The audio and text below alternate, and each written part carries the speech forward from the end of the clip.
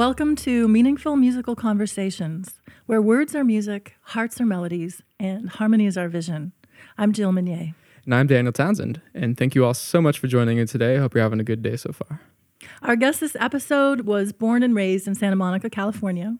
He began playing trumpet at age 10, fell in love with the low tones of the tuba at 13, and switched to electric bass at 15. He started gigging in clubs as a teenager in L.A., toured with early rock and R&B bands, played in Hollywood punk-era clubs, and toured with a Latin folk band. He's toured with the Drifters, Richard Berry, and performed on bills with the likes of Albert King, Pete Seeger, Bonnie Raitt, and Billy Idol. He's a hard-working session player and has played on many artists' albums, including Mazzy Star. Our guest moved from L.A. to the Bay Area in 1991 and now resides in Sebastopol, California. He is the go-to bass player for many acts and continues to be an active session player. We're happy to welcome our guest, Paul Ogin, to the podcast. Thank you. Welcome, Paul. Thanks for coming out today. Hi, thank you for having me.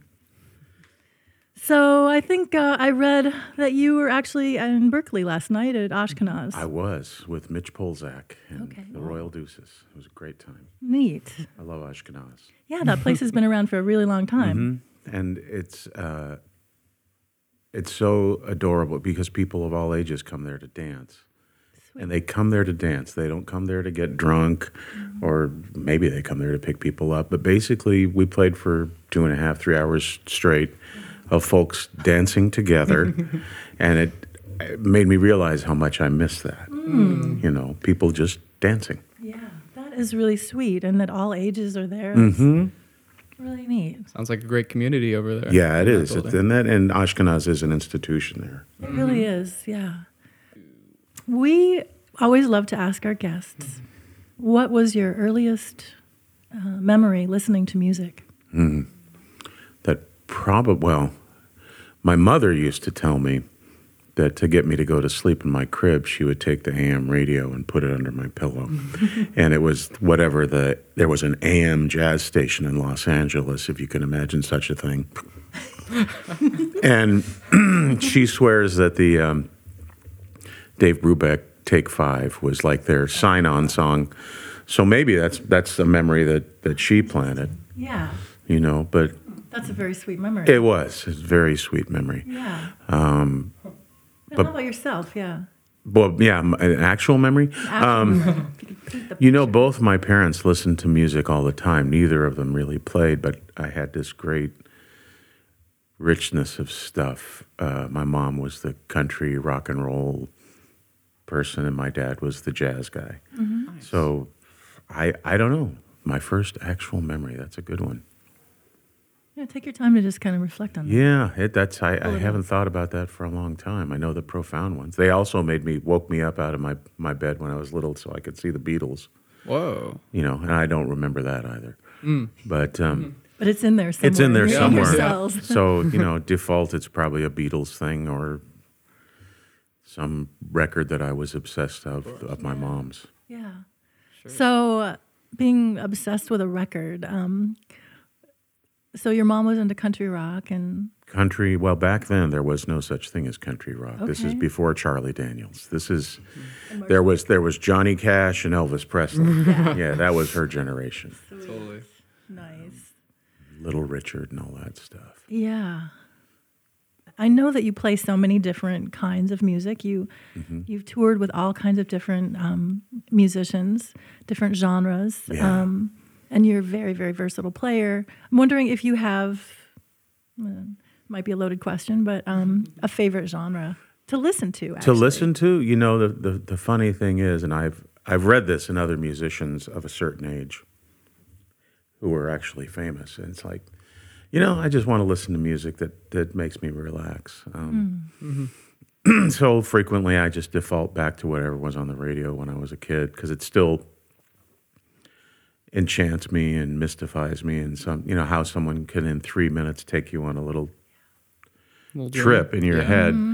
And how do they do that in 3 minutes? That's the holy grail, you know, is to be able to get that and either make you cry or laugh or, you know. So I don't know. probably more singer-songwriter stuff, although I do love listening to jazz and sort of more avant-garde stuff. Yeah. So love those I just singer-songwriters. avoided answering your question. Well done. Yeah. Well done. But we get the gist of it. Right. And so that would have been maybe Absolutely. like around in the 70s stuff.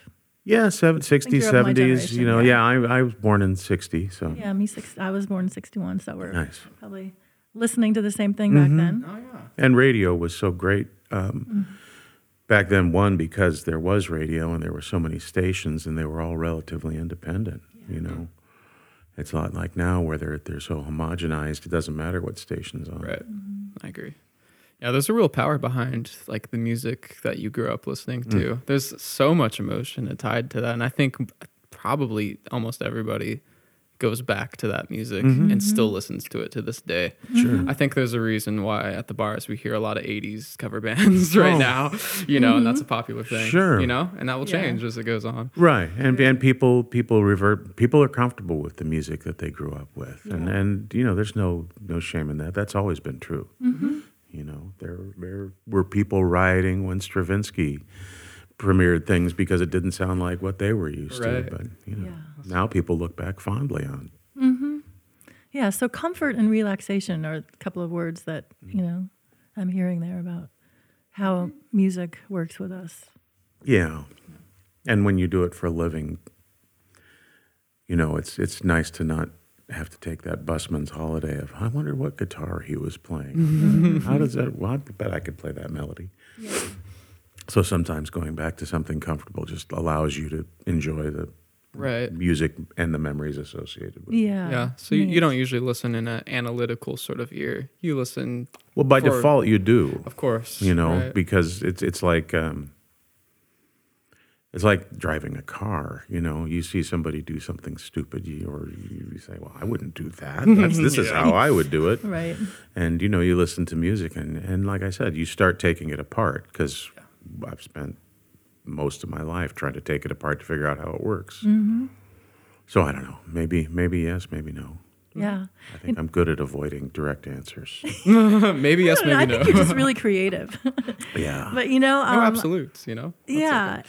I'm thinking about the story that I read about you in the Mercury News in this little article, and it talked about how when you were 15, speaking of going back and like really working hard to kind of figure out how music works, that you were really working on your bass, and just can you tell us about that, like learning how to play the bass? Well, like you said, I went from trumpet to tuba. Tuba kind of hooked me in down there. And then, like with most, young people, my friends had a band and somebody had to play bass. And I always liked the bass, and I related to Paul McCartney because of his name. Yeah. Right. So one year I saved whatever my Christmas money and my allowance and all that, and I went down to a pawn shop and bought a bass. And then on the way home, I stopped at the record store and I bought 3 albums, which I still probably have. What are they? Okay, so it's kind of embarrassing. But the first one was a Sha Na Na record, so it was just like there were 22 classic oldies on that record. Yeah. Then the other one was a Dr. Hook and the Medicine Show record. And then Led Zeppelin's Houses of the Holy. Yeah. And I went home and I started figuring out how to tune the thing and all that. Nice. And the Sha Na Na record became, the easy one to figure out. The Led Zeppelin one I'm still working on. Right. Totally. And, Dr. Hook and the Medicine Show, that was just one of the great bands of that year. Yeah. And, we're lucky to have Rick Ellswood, who's the guitar player, lives in the area, works out at Bananas at Large. Oh, I didn't know that. Yeah. So Cool. that's Oh, yeah. great. I get to look at him and go, hey, I saw you when I was 15. Wow. Might I ask, do you remember what kind of bass you had? I do. I still have all the parts of it. Nice. It So was do I. Mine's in parts too. Yeah. It was a KSG copy with 1 pickup. And it was beautiful red and black sunburst, when I got it, and then somewhere along the line, I decided it had to be spray painted black, right? Because that's what every young man Yes, does. we go through that. Exactly. With everything. So now it's covered in a thick coat of Krylon paint and lying in a box in my closet. Wow. But I still have it. A really similar story. That's funny. Yeah, no, I think everybody has it. Right. My first guitar is now sanded, the finish off, prepared to be painted for now years. I haven't painted it. And what color are you going to paint it, I Daniel? don't know. But we'll see when that day comes. Right. Yeah, it's in parts as well. So yeah, so that's what I did. And I just back then, you could. I mean, records were the obvious one because you could repeat them. And back then you had to pick it up and put it back down and pick it up and scratch the record in the process. Yeah. And then if, once you got a little more comfortable, I would just turn on the radio at night, turn the lights off, and try to play along with whatever, was on the radio back then. So that was my my early schooling. And, later on, I took lessons from a couple of people, including Lawrence Welk's bass player, who was a phenomenal bass player, lived in L.A. for a long time, and I think he actually moved to Branson. Interesting. Yeah. And so do you remember your very first gig ever? Yeah, I think I was in high school, and some friends, I'm pretty sure there was probably more to this, but all I remember was they gave us $100 for the three of us, so we each made $33 and change. And it was some guys who probably we shouldn't have been hanging around with. They were older guys that had fast cars and a house up in the hills, and some young girls that we knew said, "Hey, we just met these guys who want a band for their party." And like I said, I'm sure they weren't quite as interested in the band as they were the girls. Right. And I'm sure the money came from somewhere. Right. But that was my first actual paying gig. It was a pool party somewhere in Brentwood or something. Oh, yeah. Yeah. Cool. And was that how was that for you? Playing your first gig? Was it It exciting? was, yeah, I'm sure it was exciting. I mean, we didn't really know any songs or anything. Oh, really? Yeah, we just sort of made noise. Okay. Nice. And, Yeah. I guess that sort of was a good first step. Yeah, I'll say a pool party in Brentwood. Oh, Brentwood with cute girls. Sounds like good pay too. And I'm sure there was beer there too. yeah. Not that I would have tried it. So actually, yeah, we actually met, just to let people know, we met, I think it was a couple years ago at Main Street Bar and Bistro in Guerneville, just very briefly. And you were the bass player for Wild Janie Roberts. And so she's a vocalist, and John Simon on the piano, and Kendrick Freeman on drums, I believe. Yeah. Well, I don't know if I was playing with her. I know who she is. She's wonderful. I think we met at that venue with many of the same people, except Jeffrey White was playing drums because he's the guy who hired me. Oh, yes, that's right. It was Jeffrey. It was sort of, I got the afternoon call, like, can you be here tonight? Kind of thing. Okay. And so I don't really remember everybody's name, but I think the piano players, because I've been in there to see, I can't remember anybody's name, the woman that you just mentioned. Yeah, Janie. Yeah. Yeah. I've been in there because my wife and I sometimes go there for dinner. Yeah. Chances are we're going to run into friends, Yes, yeah, it's a really neat place. It is. Yeah, and so I remember we just have a brief interaction after, I don't know, maybe it was during a break or something, and you said something about what makes, how you pick a gig to do. There were the 3 points? The 3 points, yeah. Right. Could you share those with our audience? That's my my little equation. So there's 3 aspects to taking a gig when the phone rings. And the first is, the music. Is the music good? Do you like the music? The next one is the hang. Are the people cool? Are they decent to be around? And the third one is the money, because when you're doing it for a living, you have to ask about that. Mm-hmm. If you get any 2 of those, then you've got a good job. Mm-hmm. I'll play some great music for lousy money with nice people, and some of the other combinations too. If you get all 3, you have a unicorn. Right. And they don't come around that often, so you just jump. Yeah, I hear you. Well, I loved hearing your 3 points that night, and I haven't forgotten them. It makes that decision a little easier sometimes, because sometimes when you're young, you'll say yes to things you shouldn't. Yep. And generally speaking, it's not the musical part that bums you out. Yeah, I hear you. So that leads maybe to another question. What makes a gig unenjoyable or difficult? Oh, well, Here's the topic. that's a can of worms. Yeah, no names needed to be mentioned. But, Right, you I know. won't mention any Of names course. because it hurts people's Yeah. feelings. You know, what makes a gig great, like I said, is when you've got, you know, even mediocre music played by great musicians who are nice people can be sublime.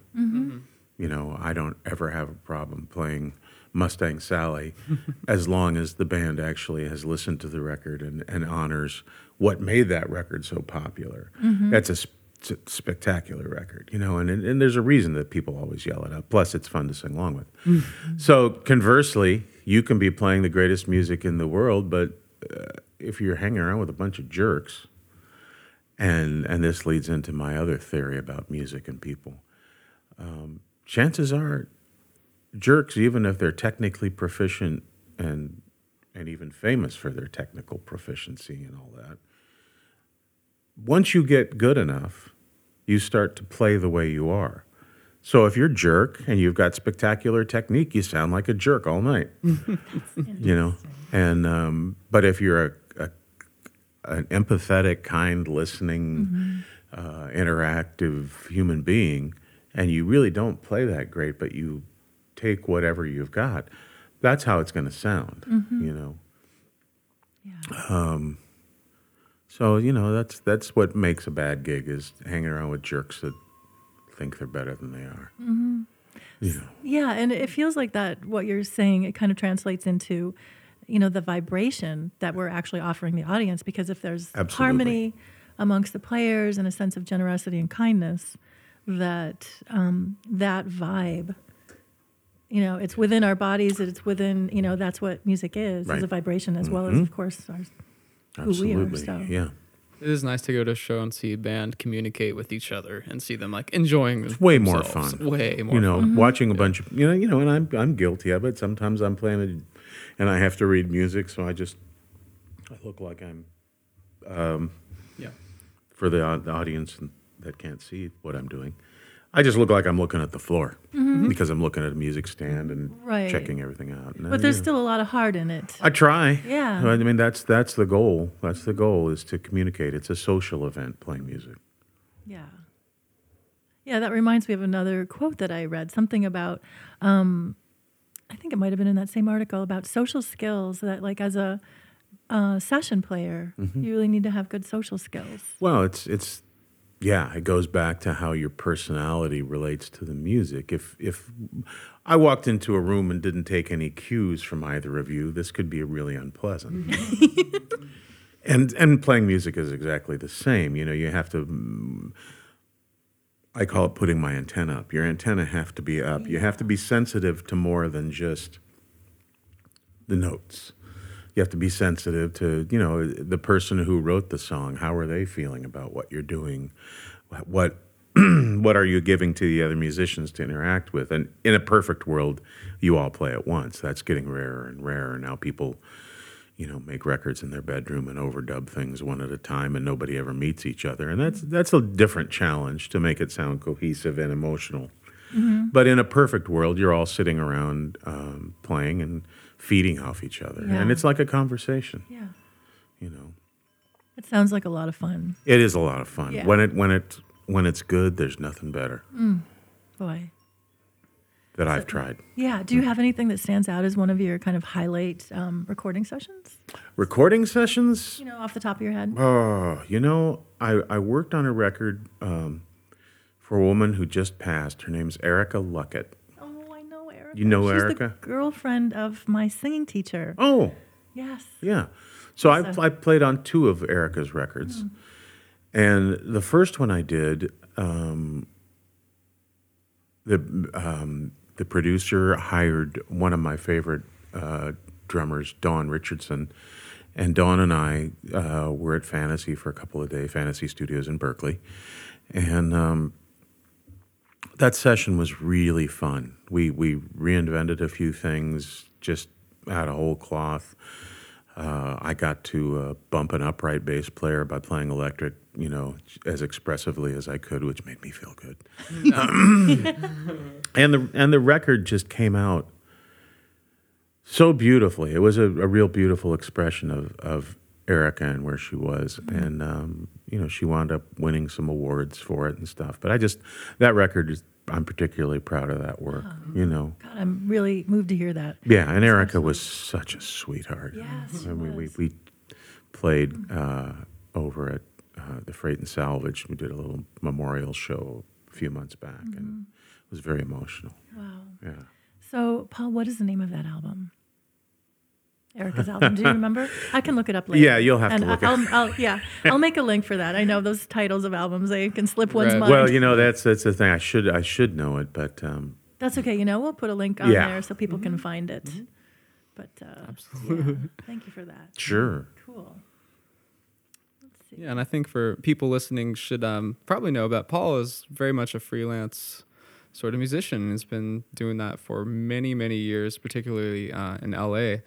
I kind of wanted to talk to you about that sort of environment. Sure. And just pick your brain a little bit about what it's like, how it was for you, what the social kind of environment is like in that setting. Well, I mean, the thing is, I grew up there, so I think that's normal. It's compared to Northern California, which has a very vibrant musical scene and a lot of great musicians. LA it's a working town. It's an industry town. And so you grow up, if you're interested in music, knowing pretty early on, it's work. The rock star thing wears off pretty quick. And if you want to be a musician, you have to be prepared. You have to comport yourself a certain way, show up on time and wear a clean shirt, I always say. You'd be surprised how difficult that is for people. Of course, this from a guy who showed up late for the recording. But it's a great training ground. And when I grew up in the 70s would be when I was starting to be an active player, there was still a very highly functioning, flourishing recording industry in Los Angeles. There was one in Northern California too, just not as big because Hollywood was there. So the people that I wound up admiring after I sort of got out of my I'd like to be in the Beatles phase, and they still haven't called me, by the way,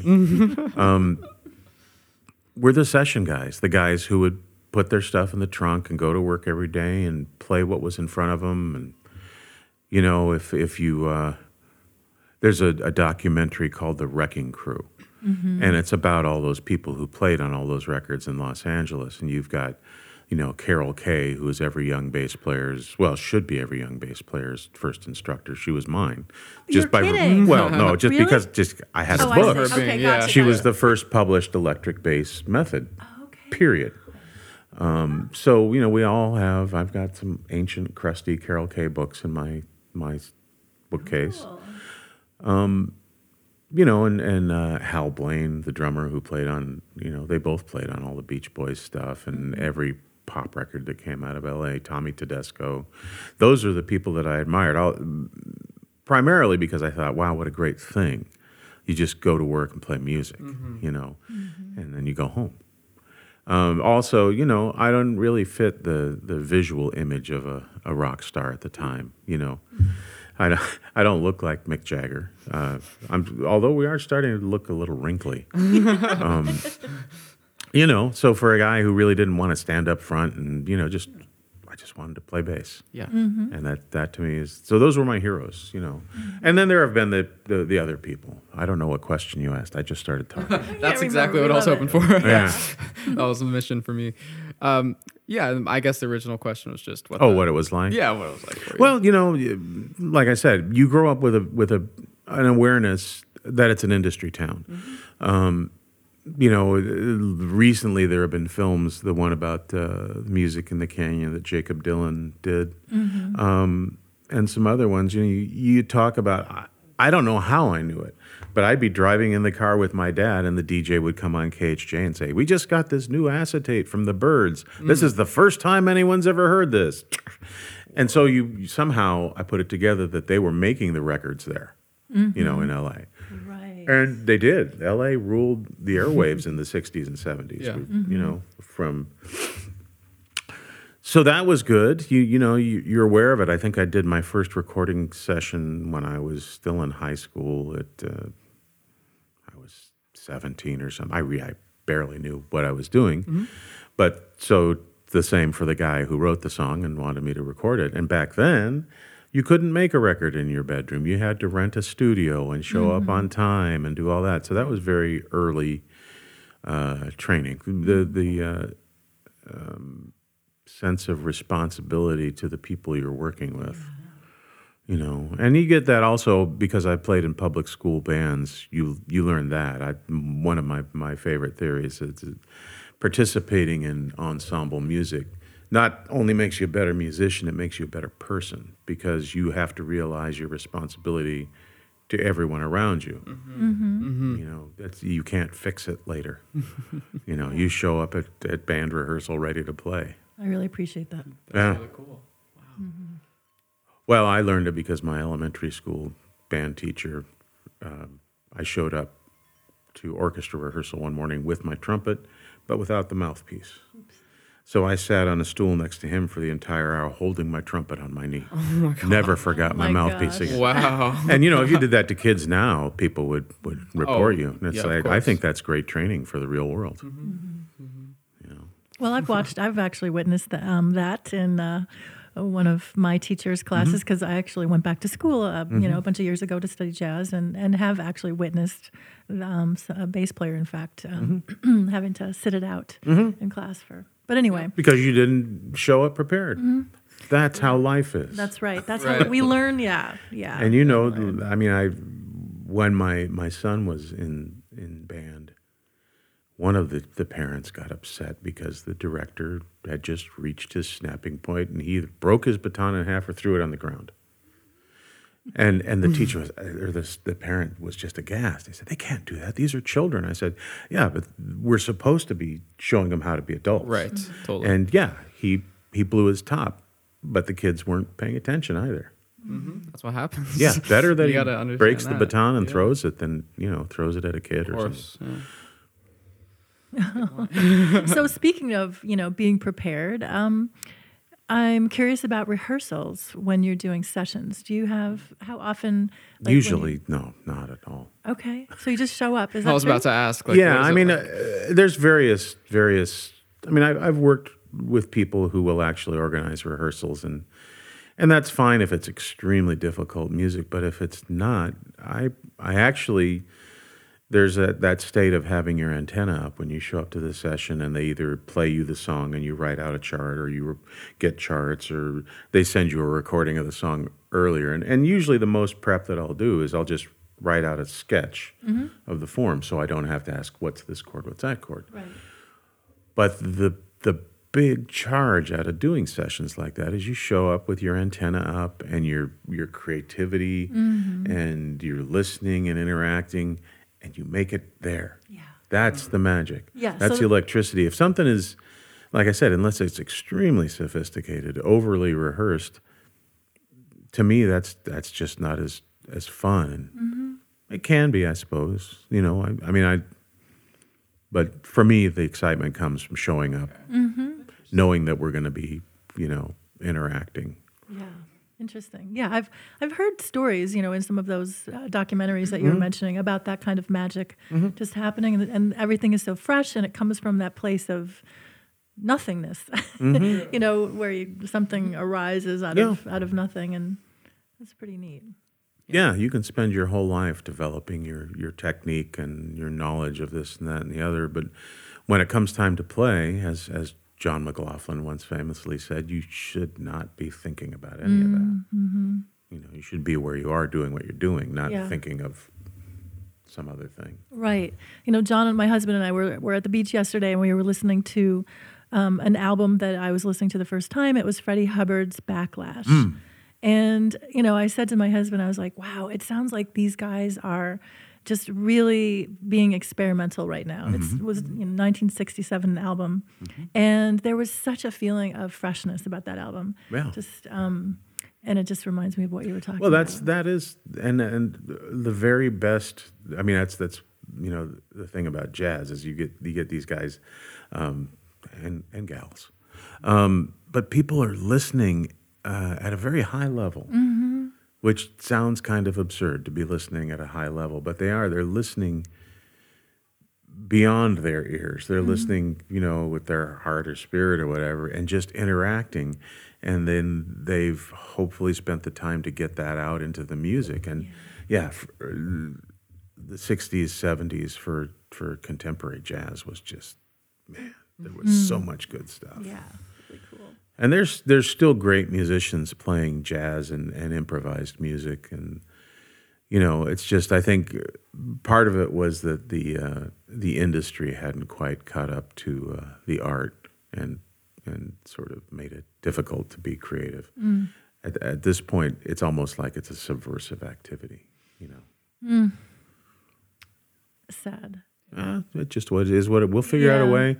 Musicians have always figured out a way. Yeah. Well, actually, Esperanza Spalding, I don't know if you saw that the she did this project, I think it was 72 hours of straight recording, and nothing was written out in advance, and she just, had musicians coming in. The video was on, and it was, I watched some of that footage, that was like for 72 straight hours.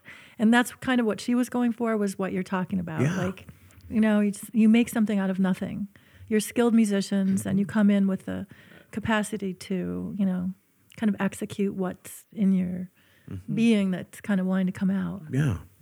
And that's spectacular that she could do that. I mean, we're courageous too. Well, and also just that we can do that she could record. Can you imagine what it would have cost in 1978 to record 72 hours of continuous music? Wouldn't have been possible. They would have had to drive a whole big truck full of recording tape up to the studio. Good point. And so when you were talking, I was thinking, wow, that's a good thing about technology. Now she can record 72 hours worth of music, probably if she had to. Well, she wasn't. She was sleeping for part of it. Right, but what I'm saying is, if you're going to do that, you can compile that. It's a lot less expensive. Hopefully she can realize something for all that. Yeah, absolutely. So I'm curious if I know that you have taught bass. Do you still teach bass? I will teach anybody. Sweet. Yeah. Yeah, I mean it's one of the things that I probably initially started doing it just because it was a way to make money.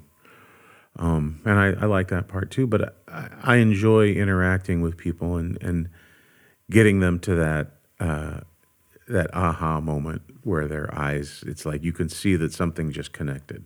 Yeah. And that's really special. And it doesn't always happen. Some people just enjoy talking. Yeah. And that's okay. I like talking, obviously. But I love teaching, Can you tell us about your Yoda experience? Said Yoda, right? I did say Yoda, yes, Daniel. Just to clarify. Okay. I'm primarily an electric player, but I do own an upright bass.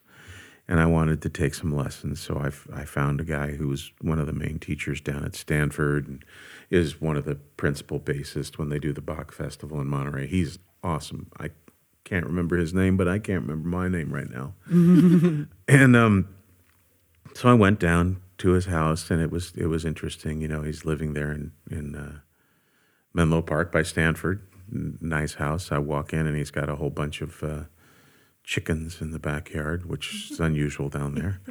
And we carry our basses through his backyard and get into his little closet where he teaches. And he says, "All right, play me a major scale." And I thought, okay, I can do this. Played major scales before. And I start playing. He goes, whoa. You're really, really worried about playing in tune, aren't you? And I'm thinking, well, yeah. That's the big part of the challenge of playing that instrument is keeping it in tune. And I'm also a little intimidated, but I didn't let on. Yeah, good. And he says, what I want you to do is forget about the notes and just sort of enjoy the trip from one note to another, just passing from one note to another. Just enjoy it. And in my mind, I'm going, $50. and I get Yoda. You know, but I thought, well, maybe he knows what he's doing. So I tried to relax, and he just waited, and I just got relaxed, and then I played the first note, and then I thought, okay, I'm going to just get to that second note. Yeah, that was pretty fun. And I got, and he was right. He said, see, there you played perfectly in tune. And I went, man, I never would have thought. And that came to serve me at a session. I was hired to play upright, which, like I said, I own one. I try to dissuade people from hiring me from doing it, but I'll do it. And the Joel Jaffe down at Studio D called me for something. It was a songwriter session, and they wanted upright. So I brought my upright. I said, I've got 4 electrics there. I play those all in tune. And the songwriter, which is somewhat typical for a certain generation of folk songwriters who play guitar in open tunings, he didn't really know what the chords to the song were. And some of them were a little weird. So I tried writing it out, and I'm like, you know what? I'm just going to go trust my ear. I'm going to just enjoy the trip from one note to another. Man, and we did one take, and it was awesome. Dang. I don't think I could do it again, but it just opened me up to just enjoy getting from here to here, from here to here. Don't get so worked up about it, because then you carry that tension in your body. Yeah. It inhibits your playing. Right. So I know all about that. Yep. Yeah. Well, it's scary. It's good advice for me. It's trusting. You got to learn to trust yourself, and I sort of figured I've done my 10,000 hours or whatever it is they say you need to do, so I should be able to trust myself. The very best music happens when I do. Yeah, totally. That's a great story. Yeah. Thank you. I'm glad you reminded me of that. I wish I could remember his name. He's a great teacher. Yoda. Yeah. Yoda story. That's so great. Wow. I could definitely use some of that in my life. It's a big lesson, but it really helps. Yeah, I am one who likes to, practice a lot and work really hard. And because I only started playing jazz about 7 years ago, I, had to put in a lot of hours initially. But I found that, I'm still putting in a lot of hours and I'm still a baby. But, there was a point where I started to just really not enjoy what I was doing, and I would just get even more uptight when I'd have to perform. Sure. So I decided to search out some books, and there are a couple of books. Kenny Werner has this one book called Effortless Mastery that a lot of people know about. Yeah, that's a good book. But there's this other book, and I loved that book, and it helped me. There's another book called Playing and Practicing from the Heart, and this book, it's very much about what you're talking about, and the author, this woman, talks about when you're actually practicing, can you relax and be that present even while you're practicing and enjoy it, as opposed to just playing however, this was me, playing however to just get through these things because I got to learn these things here and da-da-da-da-da. But it reminds me that every moment, whether we're performing or just practicing or playing for ourselves or whatever, working on our chops, that enjoyment and just going from one note to the next is so important. Sure. Well, if you think about the function of practice, it's to prepare you for performance. So if you practice all tense, guess what? Yes. And it only gets worse. and it doesn't. It seems like it's a small part of the deal, but if you can relax to be at the point, where you're delivering whatever you want to deliver, that's the point. Yes. The chops, completely irrelevant, as long as you can do what you need to do. That's why my earlier theory about people playing the way they are. Sometimes the guys with all the chops are just jerks. It's so who wants to hear a beautifully executed jerky solo? Yep. I would really rather hear one that kind of falls apart a little bit but has soul. Well, that's very calming for me to hear. Yeah, well, but you should pay attention to how stress settles in your body while you're practicing, because that's exactly how you're going to play. Yep. Yeah, thank you for that. Oh, well, it's also ergonomically good for you. Yeah. And I certainly know these things. Yeah. Yeah. I think especially in the very beginning when there was so much intellectual information for me with the jazz, it was particularly hard.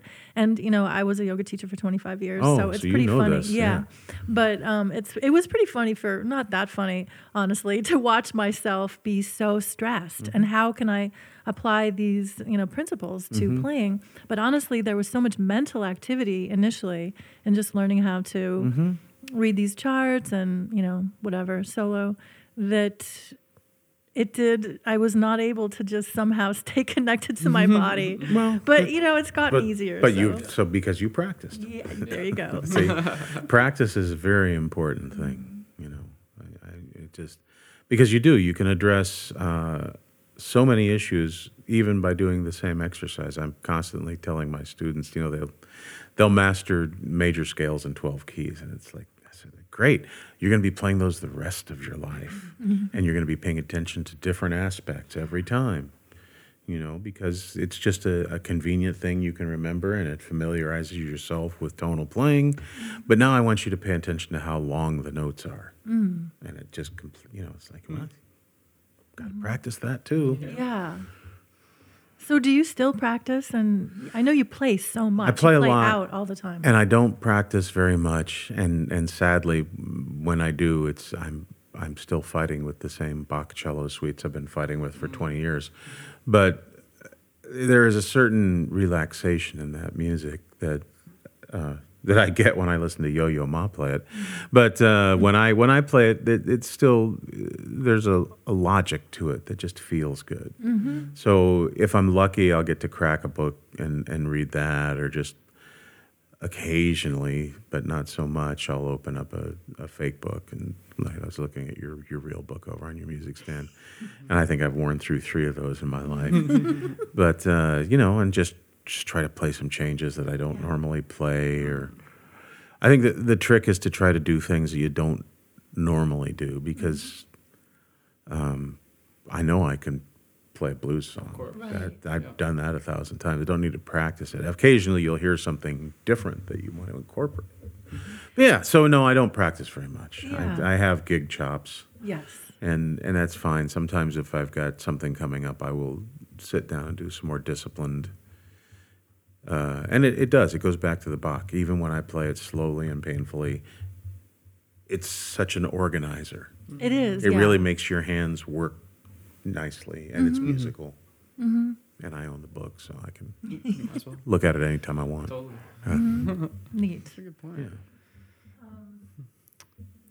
So, Paul, what's been your favorite kind of genre to play in?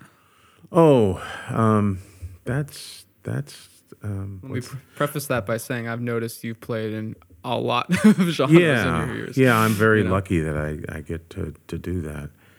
What's the Duke Ellington quote? There's 2 kinds of music, good and bad, and I prefer the former. Yeah, I think I like songwriter-based music, from whether it's Bob Dylan or Joni Mitchell or people like that, but also the country stuff where it's a little simpler, but sometimes lyrically pretty interesting and emotional.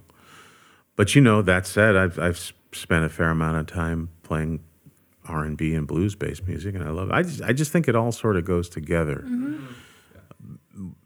Now I'm going to sound old. Back when I was a kid, there were only 3 sections in the record store. And I think it was like rock or pop, probably. Not even rock. It was probably pop, jazz, and classical. And that was plenty. Yeah, that's great. Because everything kind of fits somewhere. Yeah. And it's cool that we have access to a lot more. I'm not that fond of genre labeling, just because it's like, man, what do you mean when you say that? Yeah. Yeah. Whereas back in the old days, I just went to the record store. Totally. Yeah. I get that. So yeah, I think probably songwriter-based music is my favorite thing. It's really, really fun to be there when someone's realizing their vision of a song. It's like being a midwife almost, because they bring you this song that may just be a rough sketch, and you get to help flesh it out and see it to fruition. Neat. There's a guy by the name of Jesse De Natale. Do you know Jesse? I don't. Oh, he's in Sebastopol. He's probably one of the great songwriters I've ever played with. He doesn't play very much, and it frustrates a lot of us because we would love to be playing his music. But he's one of those guys. He'll bring you a sketch, and we'll kick it around for a while, and then we'll record it, and that's done, and that's very satisfying. That sounds like so much fun. Yeah, he would be if he were playing out. I'd know about it because I pretty much play with him every time he does. But So Jesse De Natale. De Natale. Okay. Great. I'm going to have to check that out. Mm-hmm. So, I looked at a bunch of YouTube videos of you playing. Oh, And there's one where you're actually singing. that happens from time to time. So how was that? Well, it was sort of it was just the rule when I started becoming a working bass player. Mostly in LA, I started working, playing country music because there was work. You could work 7 nights a week, twice on Sunday. And the conventional wisdom was, even if you were awful, if you could croak one song out a set, it would spell the lead singers and give them, they could take a break. And I don't really consider myself much of a singer, but people put up with it. I like to tell people they call it bellerin' where I come from. And, I live with a world-class singer who's been on gazillion radio and TV ads, and she sang on the soundtrack for Rent and things like that. She's a real singer. Your wife? My wife, Laura Lee Christensen. Okay. And so that doesn't intimidate me at all, knowing that that pretty much anything I try to do, she can do while she's sleeping and probably gargling water. So, but what it does is it forces you to up your game a little bit. And we have a band together, and we play together as often as possible because we actually like each other. But we have a band together that is pretty much a tribute to the music of Little Feat. The band's called Feet Prints. And Laura Lee sings in it, and another dear friend of ours, Beth Reynolds. And then we've got a guitarist, Mark Bergstaller. And he sings, and I somehow popped off when I said, I can sing that stuff. And then I started listening to how Lowell George sings, and I went, I can't sing that stuff. But, because I opened my big mouth, I had to step up and do it. And I got to tell you, it's some of the most difficult music in that pop blues genre I've ever played. It's a very, through composed, they don't just write verses and choruses and verses. They're all different, harmonically, rhythmically, the length of the phrases. It's like, So do you have charts for that when you're playing? I do, and I'm trying to stop using them because it just doesn't look very rock and roll to be reading music. But especially on the songs that I sing, I kind of have to have little reminders because, if I was playing blues or country stuff, I can play bass and sing. That's fine, singing such as I do. But that stuff's a little more sophisticated, so I have to focus. Sometimes I find myself thinking about two things at once, and I'm not really that smart. So but that definitely forced me to up my game in terms of being able to beller a few more songs. Yeah. But I've always liked singing country music. That's sort of a going home thing for me, I guess. My mom listening to it when I was young. Neat. And it works well with the kind of voice I have. If I wanted to sing opera, I'd be screwed. Does your wife ever give you some vocal coaching? Occasionally, it's you have to be careful when you live with the person because what you might say to a student could start World War III at home. Yeah, totally. So, fortunately, I tried showing her some scales on a guitar and she lost interest, which is probably good because it'd probably be bad if I were giving her lessons. But she's the most encouraging person I've ever been with, and so occasionally she'll go, you know what? I don't want to hear you talking about how you don't sing. You sing fine, and if you practiced a little bit, and it's like, okay, all right. But she's right. Yeah. If I put some serious effort into it, but I'm fairly happy with the way I sound most of the time if I'm not listening too close. Well, what I heard sounded awesome. Oh. And just, it was a blues recording. Oh, okay. Yeah, and just really, just right in there. You never know what's going to show up on YouTube. Yeah. That's why I try to keep my pants on when I leave the house. Oh my gosh! And so, are you guys your band the Little Feet? Yeah, feet prints is Feet what we Prints. call it. Yeah. Okay, Feet Prints, and that's FEAT. Mm-hmm. Prince. And are you playing somewhere soon? Well, by the time this comes out, it will have happened. But we're playing tonight in Pacifica down at the, I forget, the Community Center concert series they do there. We just played Thursday night at the Redwood Cafe in Katati. I know we will be playing, let's see what I can see on my calendar while I'm talking. Doesn't look like we have anything coming up immediately. I know while I'm plugging things and looking at my calendar, I'll be playing with another sort of local hero, Mark Karen. Do you know Mark? No, I don't. He was Bob Weir's guitarist for a long time. And I met Mark when he helped Bob open the new Sweetwater in Mill Valley. And he was he had a residency there for a year. And I went down and we did an old-fashioned cattle call where a bunch of bass players got up and played. And fortunately, the really good guys couldn't do the gig, and so I got it. And I've played with Mark off and on since then, and we're starting to play a little bit. So we're gonna be at the Redwood Cafe on Thursday, the 5th of September. Okay, cool.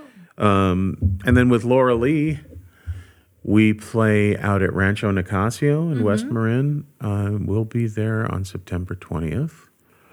So that's a good one. And that's kind of fun because instead of us worrying about conforming to somebody else's idea of what we should do, we pretty much do what we want. I mean, it's also good that she's a really good sport because I can say, well, I think you should learn these 3 songs for next time. And she goes, okay. And she just does it, because Nice. she's good.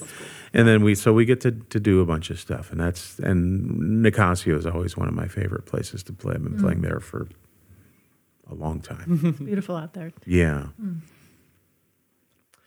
Paul, I want to ask you about sort of the SF, San Francisco, Bay Area sort of years now, and that takes us to today, right? Right. Well, I moved to the Bay Area in 1991, and it wasn't a musical move. It was a move that I did. I was married to a woman, and we decided we were going to have a family. So we moved to Pacifica, and I started working as a carpenter for an old friend. And there's an adage that says you should not work for your friends, and that's true. But it worked out fine. It was it's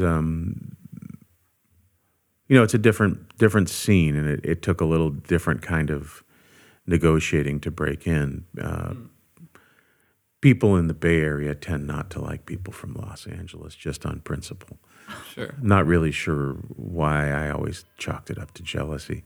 But so, started going out and networking and sitting in and passed out lots of cards. And eventually I wound up being able to work. And it was curious to me that there were 2 very distinct scenes that I discovered. One was the working country musician scene, which was primarily based down in the South Bay in San Jose. And you could work 7 nights a week and twice on Sunday and, make a little living if you wanted to. And then there were the more creative songwritery types in San Francisco and that. And then I discovered that a lot of the blues and R&B was coming out of Oakland and the East Bay. And, just little factions, whereas in L.A., kind of everybody did everything, But I learned how to negotiate that and found it entertaining that somebody who would play for free on a Saturday night for 45 minutes didn't understand that they would pay me to play for 4 hours at a country line dance bar. And similarly, the country people couldn't imagine why I would take a paid night off to go play a 45-minute set with a songwriter. Right. And I just, But eventually we all find our pack, and I found people and was very fortunate to be able to get to work a fair amount. You know, a lot of the work. I mean, the country work is all but gone. That's really? there used to be so many line dance bars, and you know, that generation of people they've passed or they don't go out. You know, that was, to go back to the Ashkenaz last night, that was a refreshing thing. A lot of the people there were older, which just means they know how to dance touching. Right. You know, they know how to two-step and get out of other people's way and all that. And so I was really reminded how much I missed that. Because, you know, we tend to think of country bars as line dance bars, and probably the ones that made the most money were. But the little honky-tonks where people would go every Friday and Saturday night, gussied up and dance. You know, I found that was a little homecoming. Yeah. Do you like to dance? I can't dance to save my life. Not a little two-step? I can sort of snuggle on the dance floor, and every now and again, you know, we will. But I'm terrible. My excuse has always been I learned how to play so I wouldn't have to dance to meet girls. Yeah. Yeah, I'm awful. Funny. I'm wondering how people can find you if they want to hire you. Well, I did used to have an active website, and I sort of let that go to seed. So if you look up paulolguin.com, you'll get some interesting stuff in a language I don't read. Let me just spell that actually or go ahead. Paul, Paul, Olguin, Olguin. I don't have a website. I have a Facebook page. There's as you pointed out, numerous YouTube videos of me hopefully not embarrassing myself. And and you know, I'm on the interwebs. I just don't have an active website anymore. Yeah, and do you have a musician profile page on Facebook? I kind of do. I haven't done much with Okay, it. 'cause But people if could, people you know. put my name in Facebook, they'll find me. Okay, and they can message you there.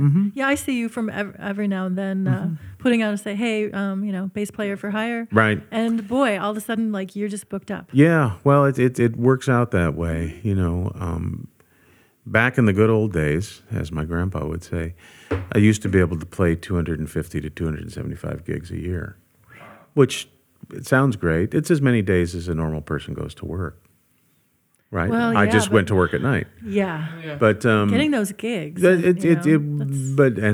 doesn't exist anymore. That economy is gone. You know, the people who go out and go to clubs that would support live music, a lot of them, you know, the music's changed. It's more a little DJ based, which is, there's some great stuff. I'm not putting it down, but it put me out of work just the same way, you know, pianos put orchestras out of work. They complained about that when the piano became a thing, you know, a couple hundred years ago. Okay. So, you know, it's the evolution of the art form. But yeah, so sure, I'm out there for hire. Cool. And what is the pay like now for you? Same as it compared- was when I started. Yeah, isn't that? I've heard that from so many people. Oh, it's because people, I mean, you know, a lot of the older players that I played with would tell me stories. Oh, I moved here in 1965 and started working, and my apartment was $30 a month, and gas was 50 cents a gallon. Right. You know, and now a lot of the clubs are still offering the same pay they did. You know, it is what it is, and I don't like to complain about it too much because nobody's ever put a gun to my head to make me do this. But yeah, musicians don't get pay raises that often. Yeah, I just kind of find that surprising. I don't know. Well, there's it's economics. There's a surplus of us, right? Everybody wants to be a musician, and we love to do what we do. And every couple of years, there's a new wave of young people who are so anxious to do what they do. They'll do whatever to get to do it.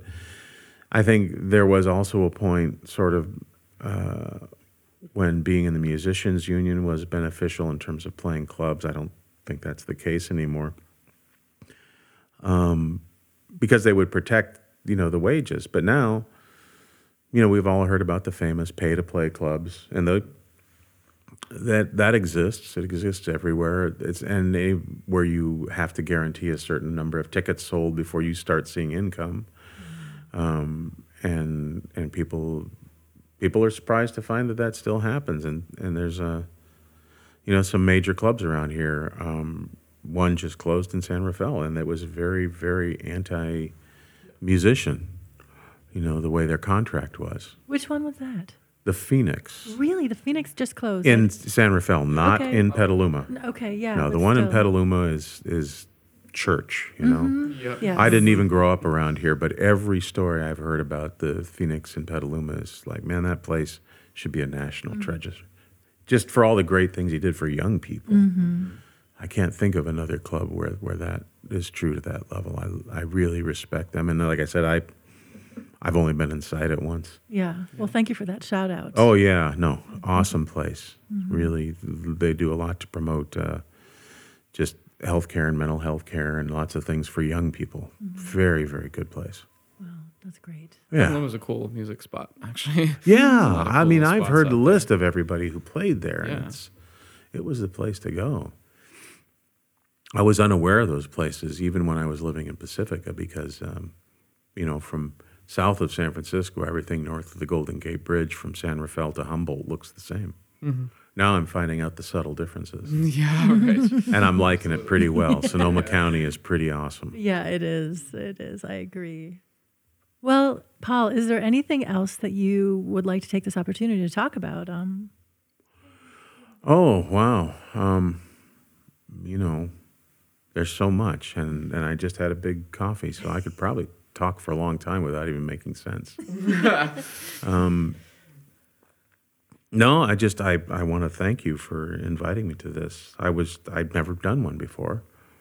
Cool. And this is a great thing, and I really enjoy it. Well, This is exciting. This is always just a joy to have you on.